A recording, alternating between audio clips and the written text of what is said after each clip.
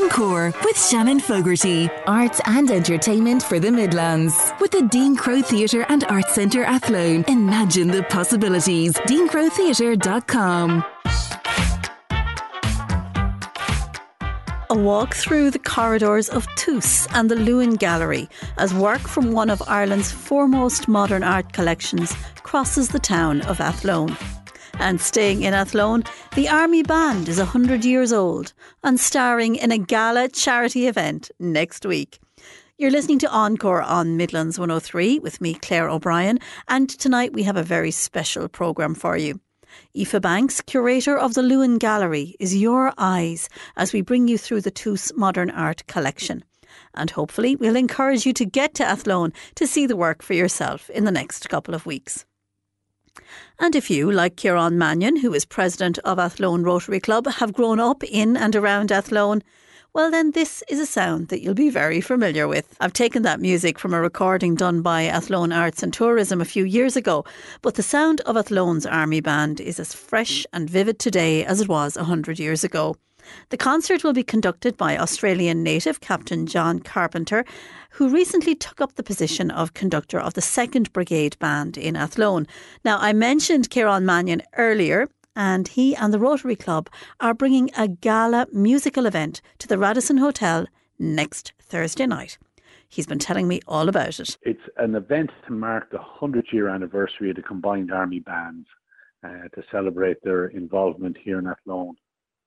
And it's going to raise money for St Hilda Services, which is a 60-year-old charity here in Athlone that has been looking after less able people in society, particularly adults perhaps with intellectual disabilities.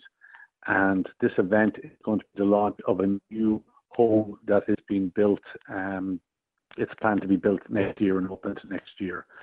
So we're very, very excited about that. And obviously, Army Band, it's an opportunity to, for past members, for retirees, for their families, to come to the Radisson and see a show that has been polished, if you like, at the National Concert Hall with the tenor Gavin Ring. It has also been done in Waterford. So it's an opportunity perhaps for people who didn't get to travel to see those performances, to see it in the Radisson Hotel in Athlone next Thursday.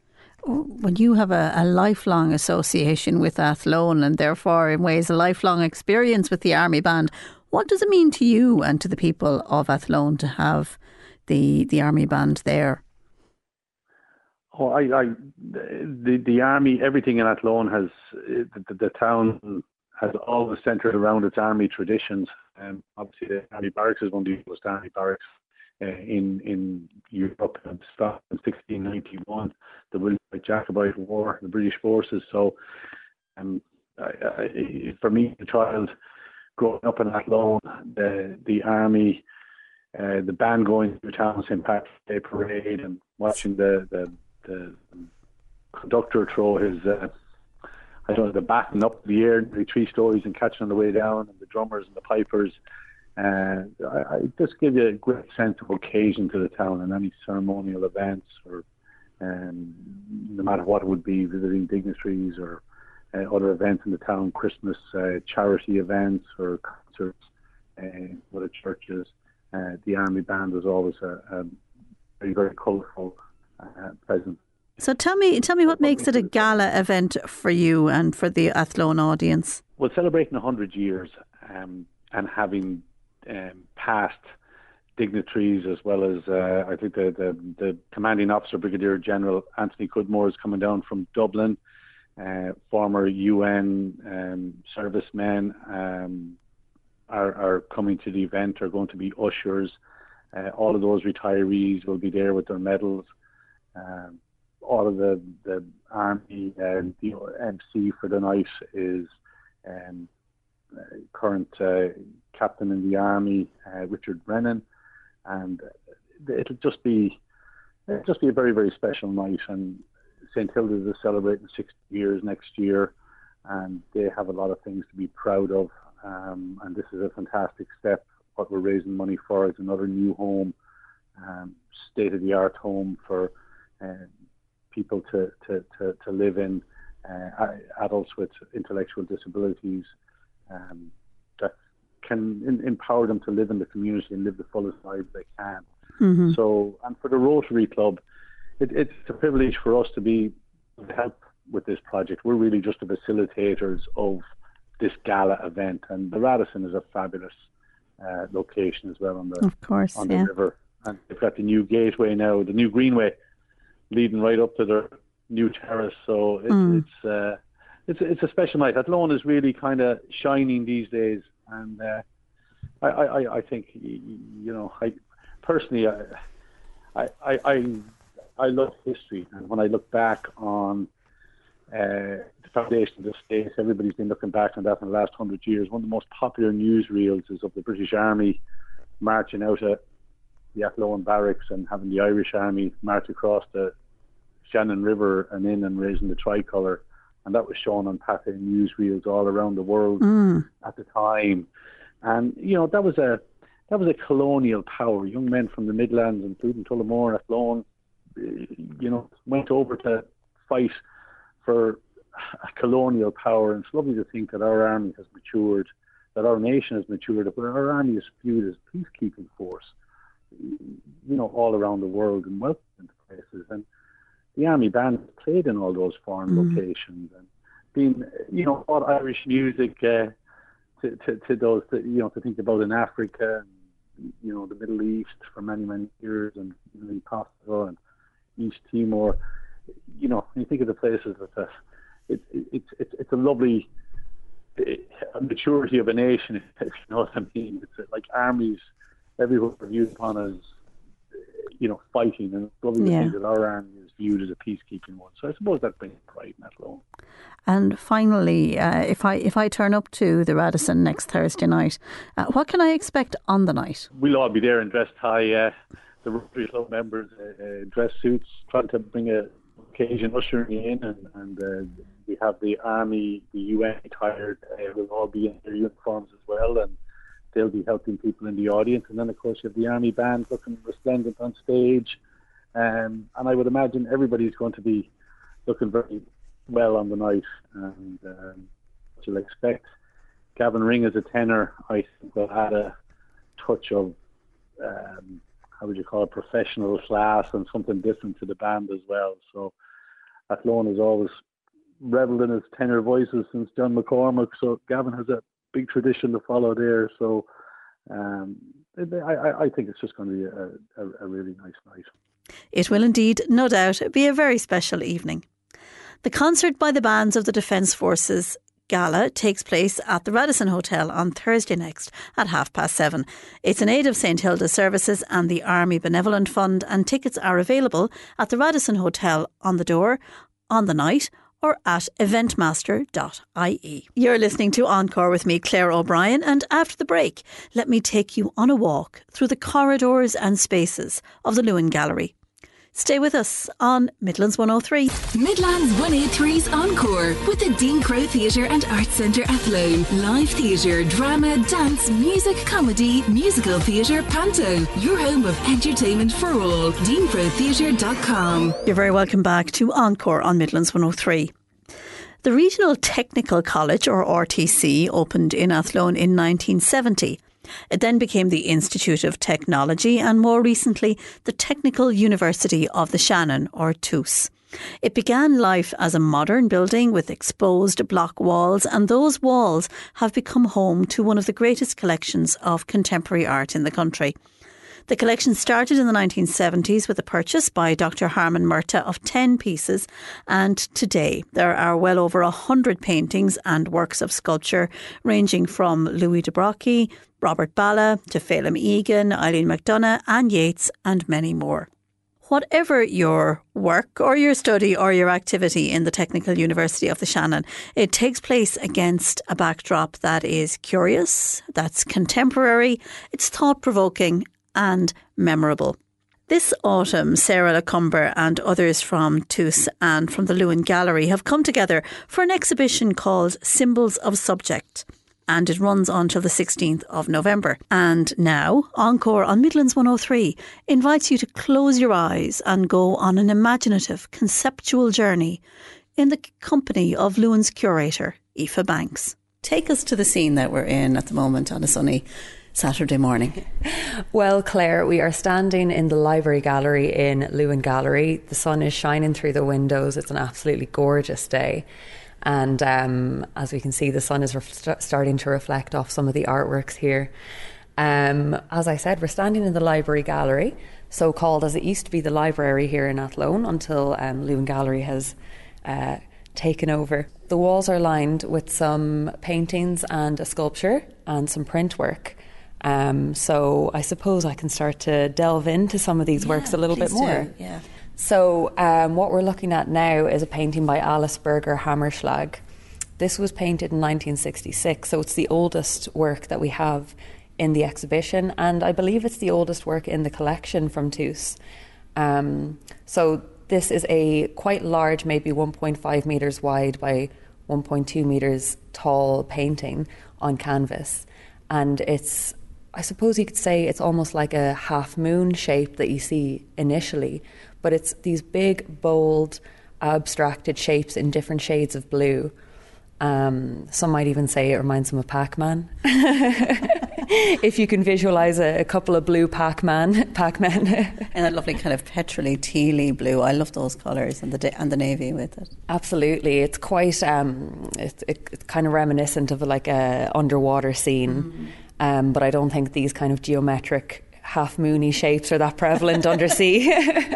But it's very ambient. It always has given me a sense of peace and calm.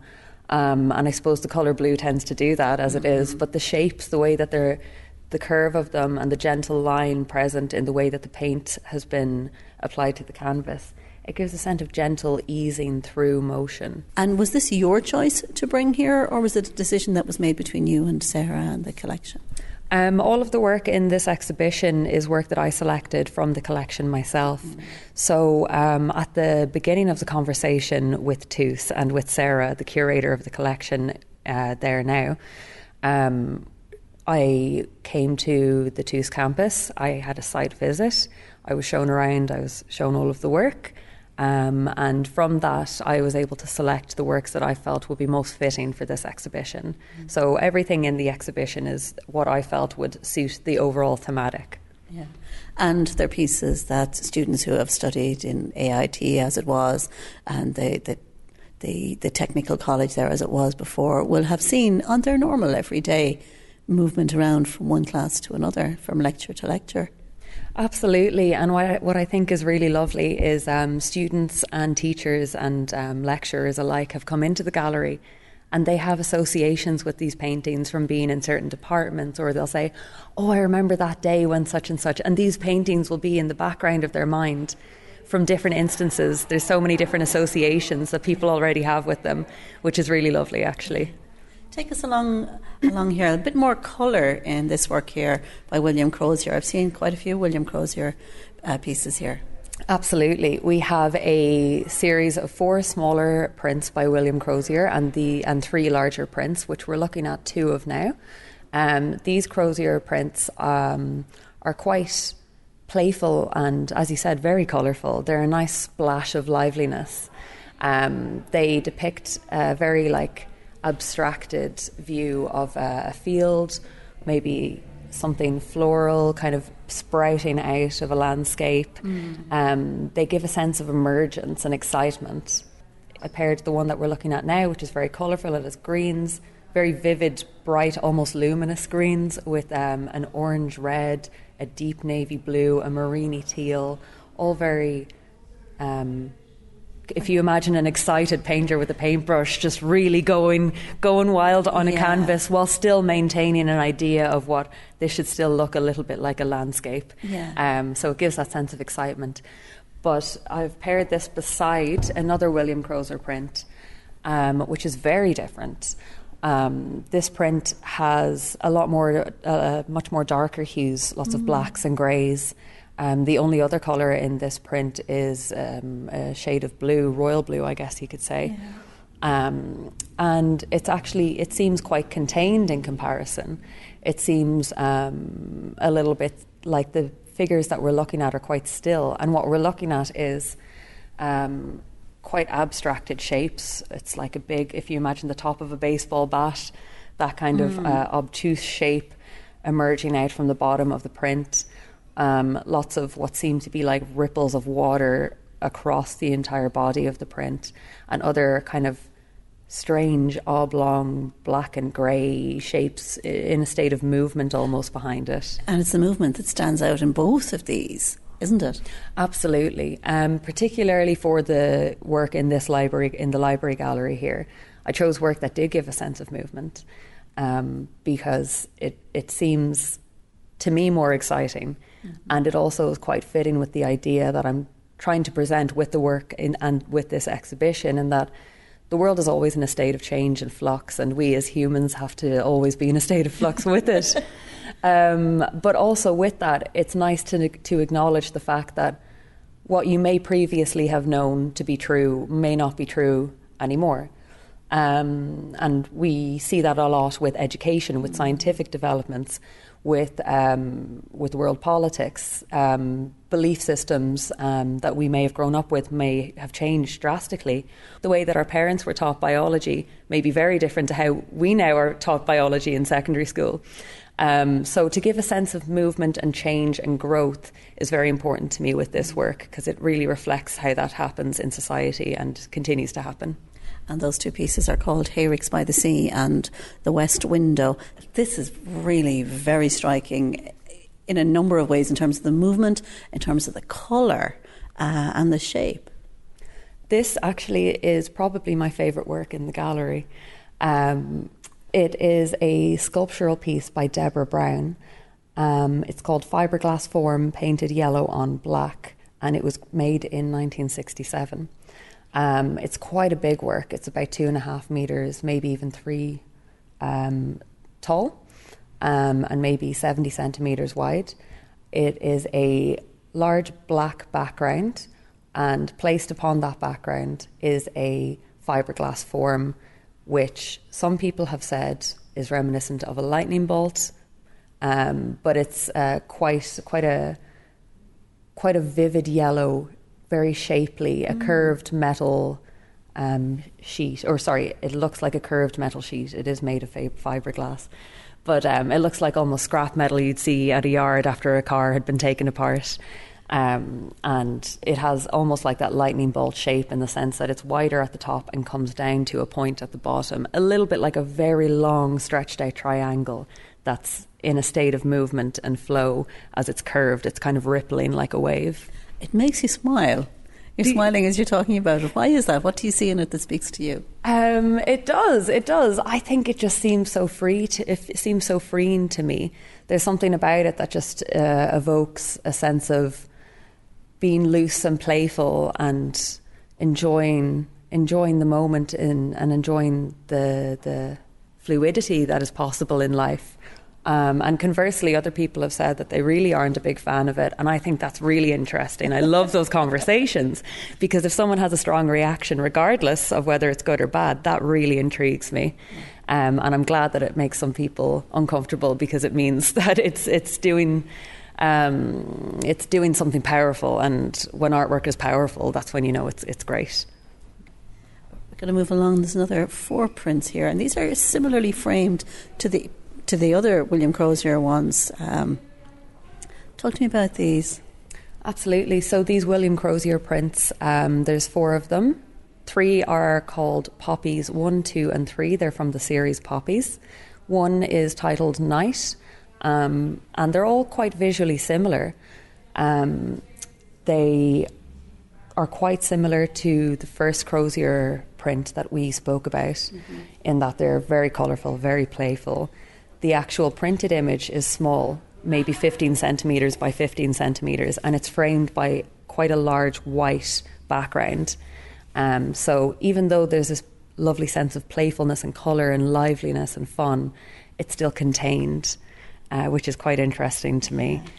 That there's, when you look at the overall artwork, the majority of that artwork is actually the white background, and then there's just a nice pop of life. Yeah. And again, there are really vivid colours in the sense of movement. Explosions, really, of colour and of shape. Absolutely, they really are, and I like that phrase "explosions" when you apply it to this, because that's what they're like. It's like a very, very still, plain, monotonous white backdrop, and then boom, a huge blast of joy and life and fun. Okay. So something very different then here on the opposite end of the room. I suppose something that might catch your eye as you come in terms of the colour palette that's used here. This is George Campbell's Samurai from 1976.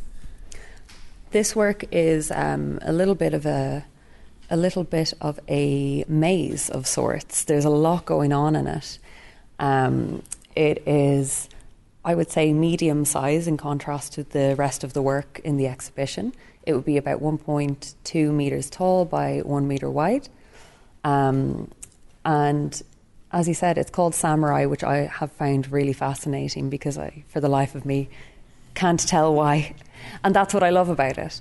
It's quite mysterious. It's very multi-layered.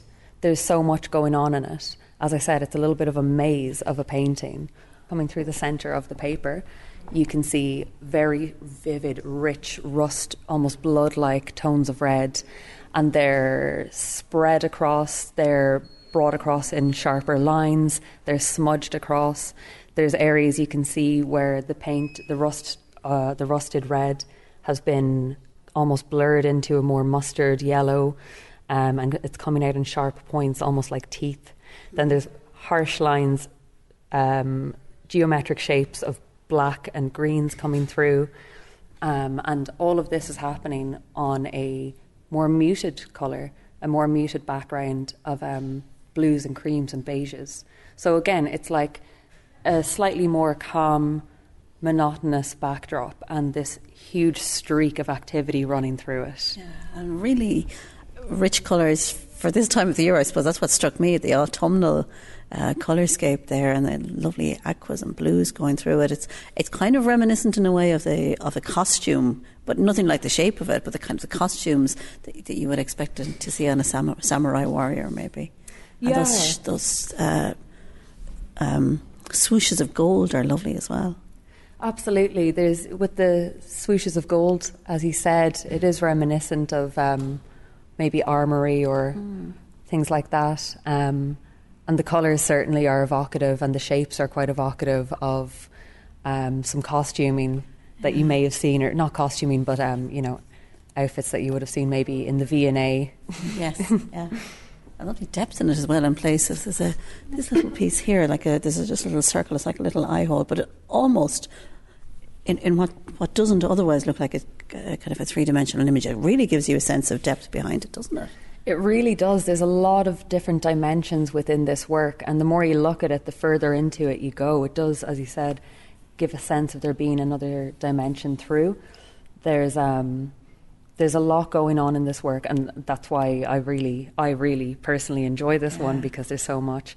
And this is a prime example of abstract art, because though there's so much going on and there's so many different shapes and colours and symbols within this artwork, there's nothing really cohesive or comprehensible that you can look at and say, yes, this is a flower, yes, this is a person. It's very abstract. But in the way that invites you to stand in front of it for a long time and consider what's happening. Exactly. And that's exactly what one would want to do in this show. It's up to the viewer to really decipher what's happening in the painting, and their evaluation of that is what we love to hear. And that's the first part of our journey through the Luan Gallery this evening, where curator Aoife Banks has been giving us an insight into some of the works from the TUS Technical University of the Shannon collection, which has been curated over the last number of decades by Dr. Harman Murtagh. When we come back after the break, we'll take a little step to the left to two really unusual pieces. Stay with us on Encore on Midlands 103. Encore on Midlands 103. Your arts and entertainment for the Midlands with the Dean Crowe Theatre and Arts Centre Athlone. Imagine the possibilities. DeanCroweTheatre.com. You're listening to Encore on Midlands 103 with me, Claire O'Brien. Tonight we're taking you on a gallery trip to the Luan Gallery in Athlone, where curator Aoife Banks continues our visit through the Library Gallery. We're back to the much more vivid colour palettes here, the primary colours, but completely different texturally and in terms of shape. These are a pair by Anne Rigney, one called Being from 1996 and Alone from 1996. Why do these two speak to you? They're very different. They are and they aren't. I think on the outset they can look quite different to the rest of the work within this space. But I chose these works particularly because, again, the sense of movement, almost frantic movement that you can see within the work. With these two pieces by Anne Rigney, you can see that they are mixed media, which means that they've been created with a multitude of different forms of media. There's paint, there's paper, there's string. It's like a collage of sorts, all coming together on the backdrop. What we're looking at now is called Alone, and it's a very angry work, I think. There's really, really, really heavy blobs of red acrylic paint that are all coming off of the page. And underneath those red blobs, you can see small little spaces of blue. It looks like waves that have come in on the shore, and it's like sea foam. Yeah. Mm-hmm. And then on the upper half of the painting, you can see a greenish yellow paint that's been carved into with, I assume, the top of a pencil or the top of a paintbrush. So using that paint in a very different way, it looks like it's been etched into by the top of a paintbrush to create an almost net-like appearance. And for me, the sense that it gives of this net, and then the blues and the washy whites, it gives me a sense of it being almost marine-like. Yeah. And I don't know if that was intentional or not, but that's the beauty as well, like not actually having the full story behind something and being able to interpret it yourself. It's very textured and very layered, isn't it? And it's hard to look at this one without your eye, I find, darting across to the one beside it to see how are they similar to each other and how are they different to each other. Because they are both layered and they are both very textured, but in different ways. A really interesting pairing. Absolutely. And it's great that your eye was pulled to the next one to the left of Alone, because they are so similar, even though when you initially look at the two together, you might not see that much in similarity between the two of them. But there really is, because as there is the green netted texture in Alone, when you look at Being, there's string, and it gives a sense of a netted, it looks like a net that's been condensed and applied to the paper. So it's like the flat two-dimensional netted appearance in Alone has then been brought out into the three-dimensional world in Being. It's like a continuation of it. And in Being, it is a mix of paper collage, acrylic paint and string net. And again, very, very, very fast, frantic, gestural brush strokes of blue surrounding the perimeter of the work. And then a little further in, there's layers of gold paper lifting off, very sharply cut, strong lines. And underneath that paper that's lifting off, we can see black, red and white acrylic paint. Again, very gestural. It looks like it was done in a rush intentionally. So it's meant to convey that sense of panic. Panic is what I think of when I look at these. I don't feel panicked, but I have a sense of there being a frantic need to create something that conveys the feeling that the person may have been feeling when they made them. Yeah. What strikes me here in what we've looked at in this room is how all the paintings talk to each other. We had those swooshes of silver here, and they're like the ones we had there in the Samurai, and those vivid colours. And you find that, I find they're kind of drawn back to look at how they all speak to each other. We have the bright yellow fiberglass, and here more bright yellow in wavy movements. When you spoke at the very start about the theme that you wanted to create, would you expect somebody who comes in here to spend time and to see patterns? Are you conscious of those patterns when you're curating a room like this? I certainly am conscious of the patterns and the conversations that the work have with one another. And that was the joy of curating this show. And I did section off the library gallery to be a particular conversation between certain works, and let's say the other areas to be particular conversations between the works. And here in the library gallery, there is certainly a lot going on and a lot carrying forward between the paintings. And it's really interesting to see that, because the work here has been made from 1966 up until the 2000s. So that spans 40 years, and yet there's a lot of similarities. But you'll see that there is such a difference in the styles. So you can see quite a wide variety of artistic styles. And yet somehow they all are able to reflect one another and speak together and tell a story. There are, of course, a variety of other works in the beautifully lit library gallery and some fine pieces in the lobby, including Terence Gayer's Ciarán and Louis Le Brocqui's untitled piece from the Táin in the Riverside Gallery. You'll see it if you're on a boat passing by Luan. But that's not the only Le Brocqui work in this exhibition, just around the corner. This gallery is the new gallery. When you walk into Luan Gallery, it's on the left, and people who've come to the Luan Gallery may know it as the white cube space. There is no windows on the walls. There is some lovely skylights, thankfully, so we're not in the darkness. But it is a really lovely space because there's so much more wall space, and it kind of gives a bit more room for the work to breathe. So, tonally, this room is completely different to the library gallery. I should mention that as well, isn't it? It really is. So the work that I chose to be in the new gallery is quite different.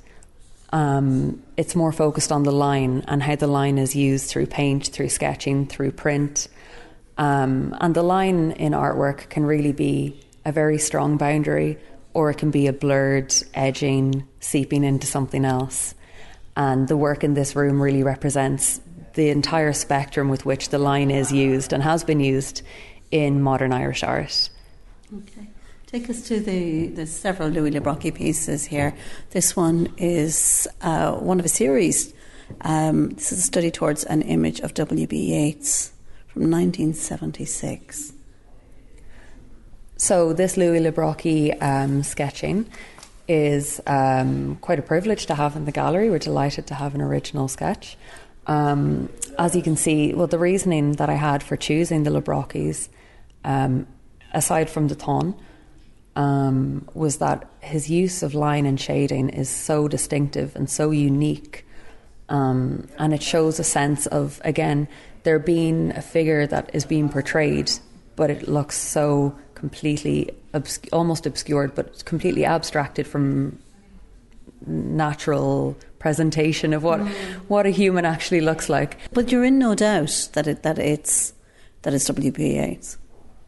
Absolutely, and what I think is really, really interesting is that I can spot a picture of W.B. Yeats or a painting or anything that may resemble W.B. Yeats from a mile away, and it's specifically because we can see here Louis Le Brocqui has a very nice way of shading the face, and really from the bottom half you could think it was anybody, but the top half of the face you know for a fact it's W.B. Yeats, and it is simply just from one line that he uses, and that line is the hook of the glasses as it goes from one lens to the other over the nose. Yeah, it's extraordinary, isn't it?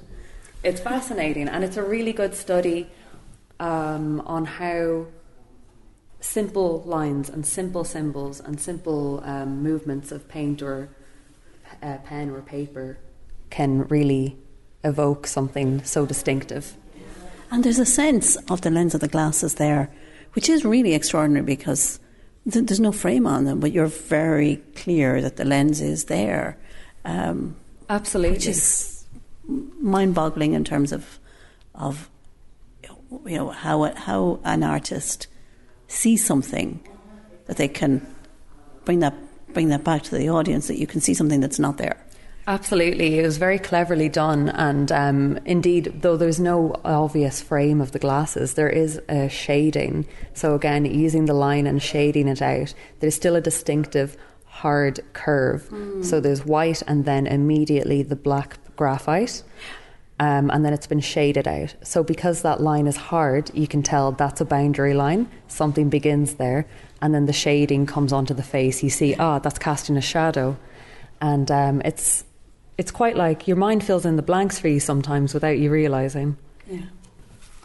Two more Librochi pieces that are connected with poetry.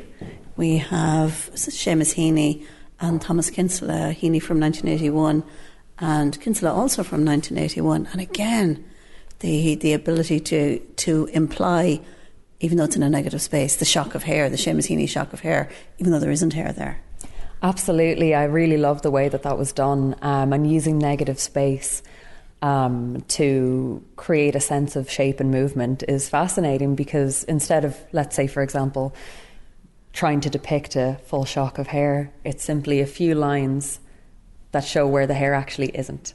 Yeah. And it was done quite successfully. Again, the line being used in quite innovative ways. Yeah, it's a lovely pairing, isn't it? These two side by side, Kinsella and Heaney.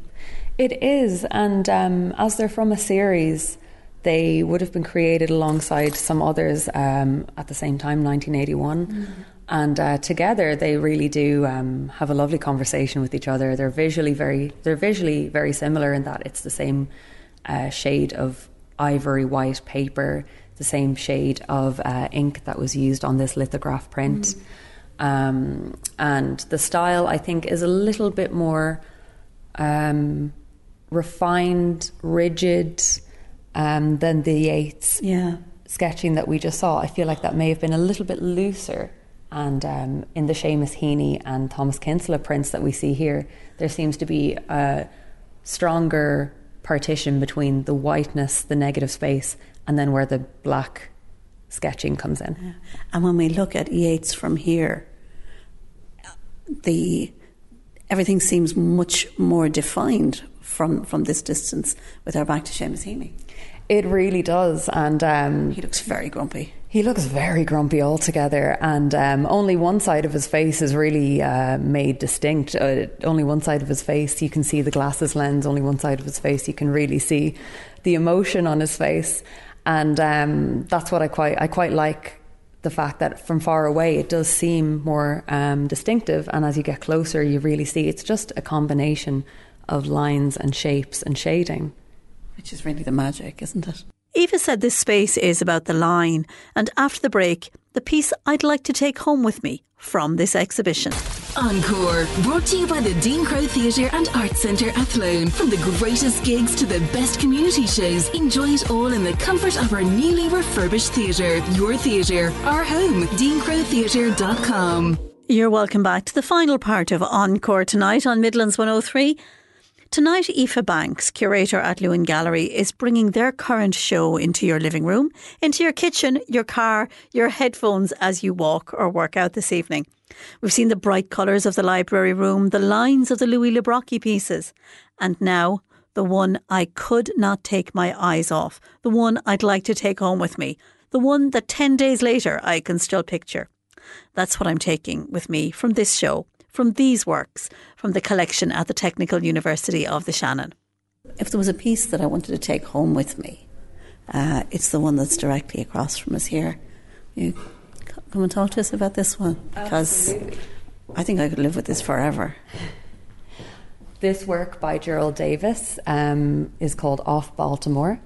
It's a painting oil on canvas. It's about 1.5 metres wide and 1.2 metres tall, and it's landscape in size, should I say, because I think that it depicts a landscape in one sense, seascape, or a seascape indeed, off Baltimore.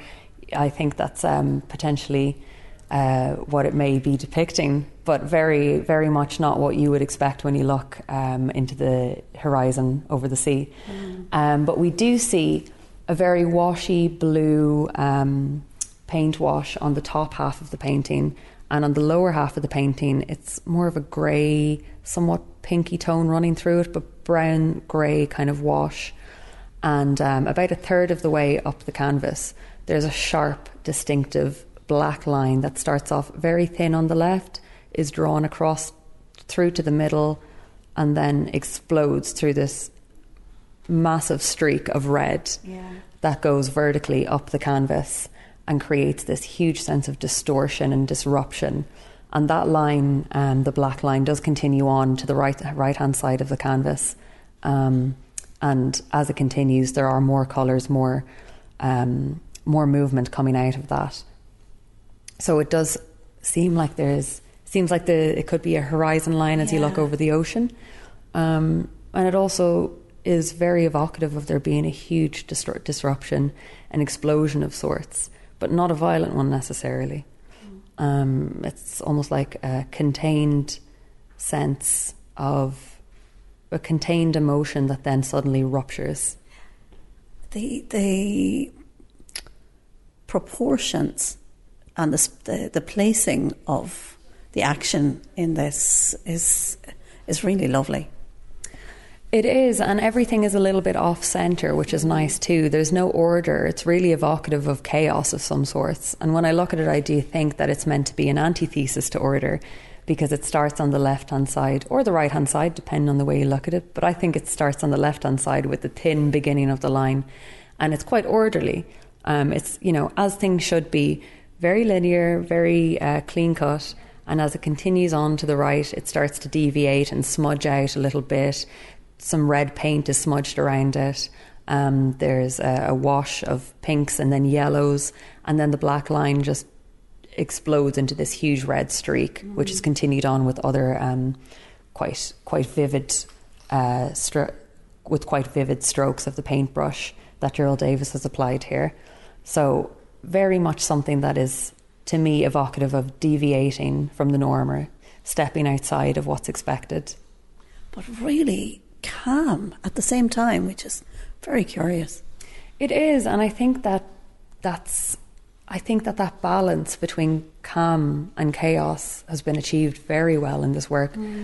It's something that, as he said, I suppose is very curious. It does seem like it should be more aggressive than it is. Or maybe panic-inducing, but it's really not. It is very still. And I think it's the washes of blue in the back that give that. Even as the red streaks through the centre of the canvas, there's still nice shades of salmon pinks throughout the rest of the canvas, which give that sense of calm and peace. There's lots more that we could talk about in this room. As you've had visitors here this morning, what's been the feedback that people have given you about the exhibition? There's been really positive feedback about the exhibition, which has been so lovely. And what we have noticed in particular is the variety of people that have come in that have not come to the gallery before.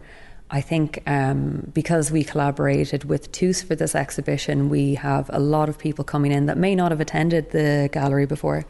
We've had people come in who have said they've never been in an art gallery before. So it's really, really wonderful to have people come in and to hear their experience, because with this exhibition, we really are looking to hear from people who don't normally engage with visual art, because those conversations to me and to a lot of people are really fascinating, because you don't have preset ideas or preset notions. You really just see something and you have your immediate response, and that's that. And the feedback has been very positive in the sense that people just seem to really enjoy the exhibition. There is a really great sense of joviality, and seeing people view the work and having animated conversations around it and saying things like, oh God, that reminds me of such and such, which is lovely. There's a real sense of liveliness in the gallery from the visitors, and it's been great to see. And those people who have those memories, are they conscious of the fact that they had this extraordinary opportunity to be surrounded by incredible work in all of the different parts of the building at the AIT Technical University of the Shannon? I think that, yes, certainly a lot of people, probably mostly staff, are very much aware of the works and how meaningful they are and how valuable they are. And I don't mean that, monetarily, I mean, for the sake of their value as an artwork, they're very valuable. But I think that people passing through the halls of an institution like TUS, you're there to attend classes, or you're there to socialise, or you're there to go to a lecture. And going through the rush of day-to-day life, it distracts you from your surrounds.